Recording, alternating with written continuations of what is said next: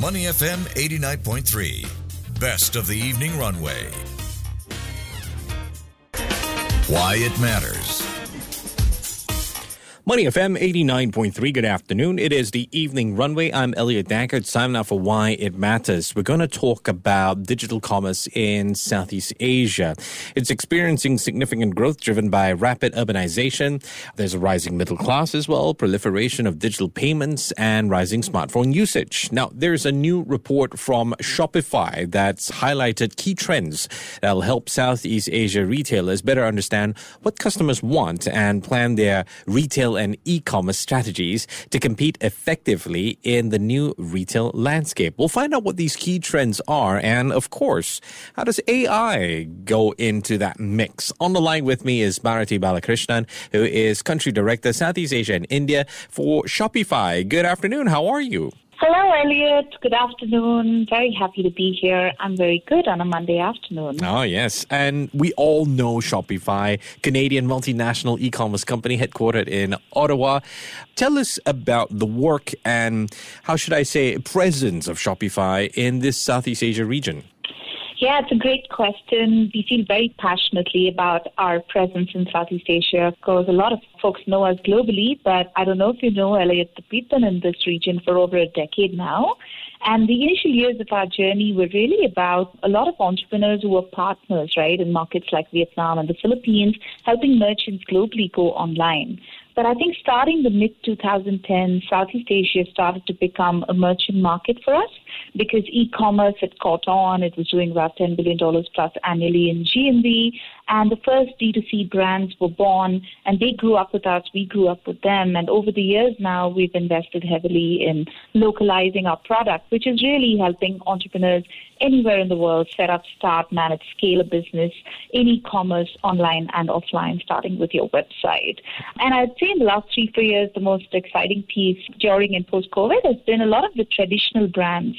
The established ones with large offline footprints, store footprints, have started taking their website seriously because the way the consumer shops is changing rapidly, right? And I always say Southeast Asia is at the forefront of that, in that consumers are spending more and more time online on social media. So it doesn't really matter where you end up buying something from a brand. You're most definitely discovering it online and on your website. And so we've played a big part in recent years in bringing a lot of traditional household names online as well in this region. Give a person a smartphone and they'll figure out how to shop. I suppose that's a big part of the Southeast Asia Commerce Trends Report. Could you tell us a bit about that report?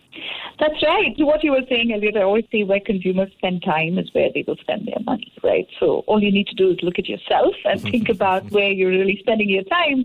And you're likely starting to discover brands on Instagram or Facebook or WhatsApp, or because, you know, you were having food with a friend at a restaurant and they showed you something and there you go down the rabbit hole of shopping again. So I think as brands, we all have to keep up with that and be where consumers are spending their time. The SEA Commerce Trends report that we put out about 2 months back now is really exciting for sort of, first of all, reinforcing a lot of, I think you and I think in this business of commerce, right?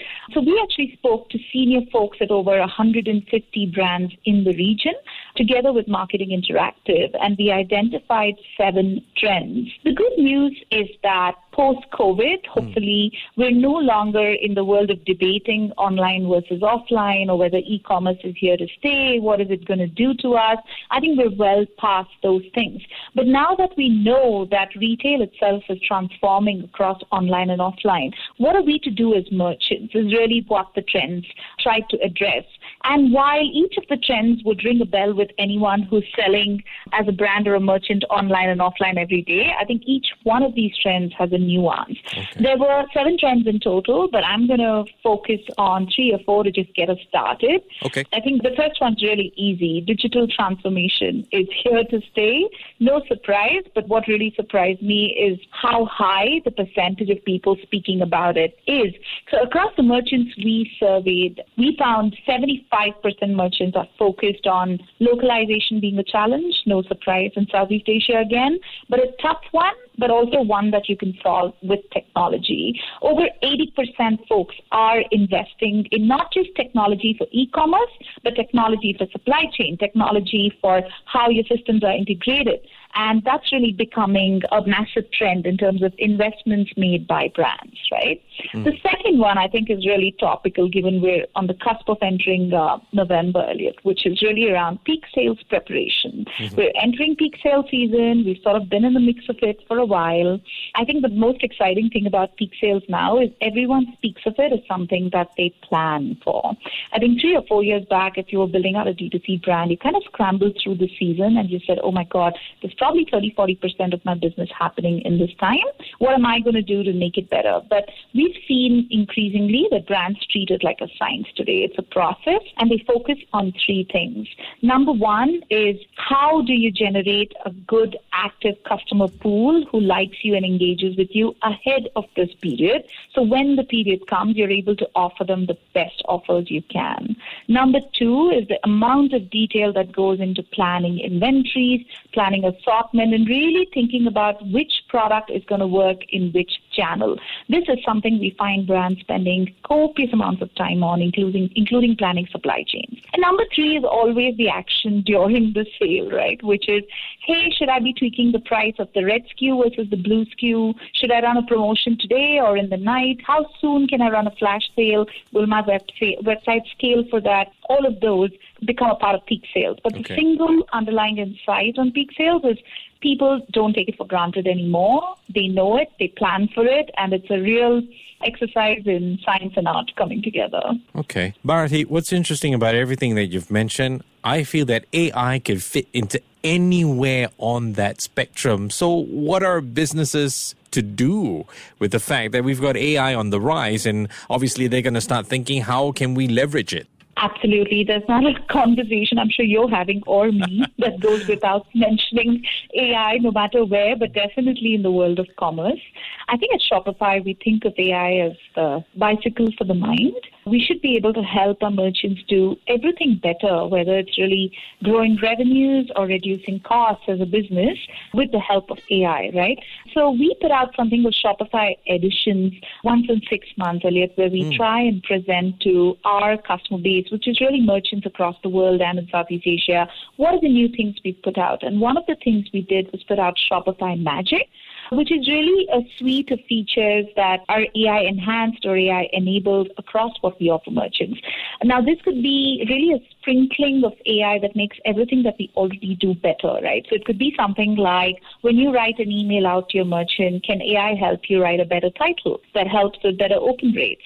It could be as simple as how do you write the best product descriptions, honing into the amount of information Shopify can use to tell you what a merchant is or what a customer is likely to engage on more, all the way to something called Sidekick that we announced a couple of months back now, which is really literally exactly what the name means, which is, can I, using AI as Shopify, be the sidekick to a merchant who wakes up every day and tries to grow his or her business on the platform?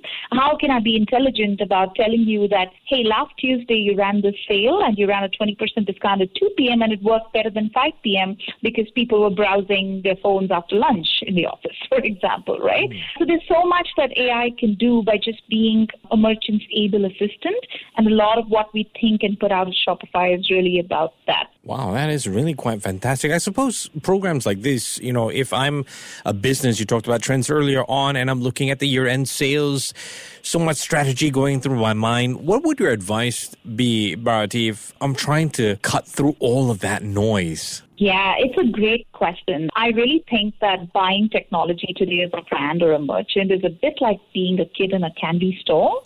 There's so much that's thrown at you, right? Yeah. I think that it's really important to go back to the basics and take it all in phases versus drinking from a hose pipe, right?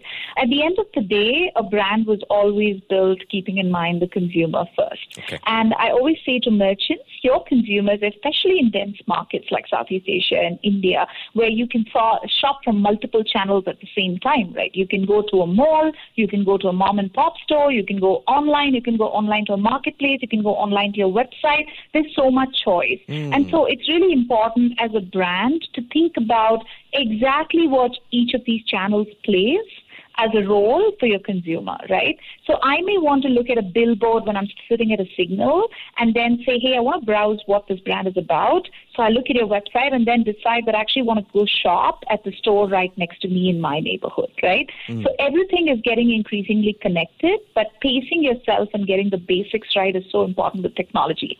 Hence trend number one, which is invest in a good e-commerce platform. Also invest in digitizing basic processes, like how does your inventory flow, how does pricing work, how are you going to systematize and standardize it across your channels so that the consumer truly feels like he's seeing the same brand no matter where he or she is discovering you and interacting with you. Then we can get to the more fancy bits that help improve efficiency or help create that wow engagement, right? Like, you scan a QR code, you discover and answer a quiz, and then you end up shopping. All of these are important, but need to be done in phases once the basics are sorted. Well, it's amazing where investment can go and, in a way, not being greedy and choosing the right tool to invest in. Which brings me to my final question, Bharati. Where do you see the future of retail, especially here in a connected part of the world, Southeast Asia? I'm worried that shopping is going to get even easier.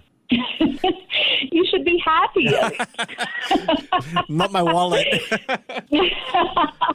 Yeah, I think that the key thing to remember is that we do live in a world that's way more connected, and it is going to become more connected. I genuinely believe that Southeast Asia shows the rest of the world how e-commerce and retail are really going to work in the future, because no other market, in my experience, handles the amount of complexity that the average merchant or brand in Southeast Asia does. No other market outside of perhaps China has embraced social commerce the way consumers here have. I mean, just last year alone, 100 million new internet users came on, and they are going to shop, right? So as a brand building in today's era, it's really important to keep all of these fundamental changes together while designing for what retail looks like. The future of retail, I believe, is really fluid across geographies, across channels, across cohorts of consumers. And as a brand, you must never forget who that end consumer is and which channel they're coming to you for what, and try and strive and offer that same experience. And technology helps you do that and goes a long way, right? One of the trends, Elliot, that we picked up was around cross-border expansion. Yeah. Now, in Southeast Asia, that's table stakes, right? We have so many brands that start in Indonesia and then would sell even into a Brunei and a Malaysia before they go and set up offline store footprint there. Yeah. In fact, AI plays a big role in adapting language, translating, content. It's such a unique use case to Southeast Asia. And remember, in Southeast Asia, you're always selling to a very mature market like Singapore, as well as a relatively early market like the Philippines at the same time. So adapting product, adapting business model, and using technology to make your life easy is really critical as you expand in this region. Yeah, that's really good advice. I've been speaking with Bharati Balakrishnan, who is Country Director, Southeast Asia and India for Shopify. Appreciate your time today. Take care and have a great Monday evening. Thank you very much for having us. To listen to more great interviews, download our podcasts at audio.sg or download the audio app. That's AWEDIO, audio at the App Store and Google Play.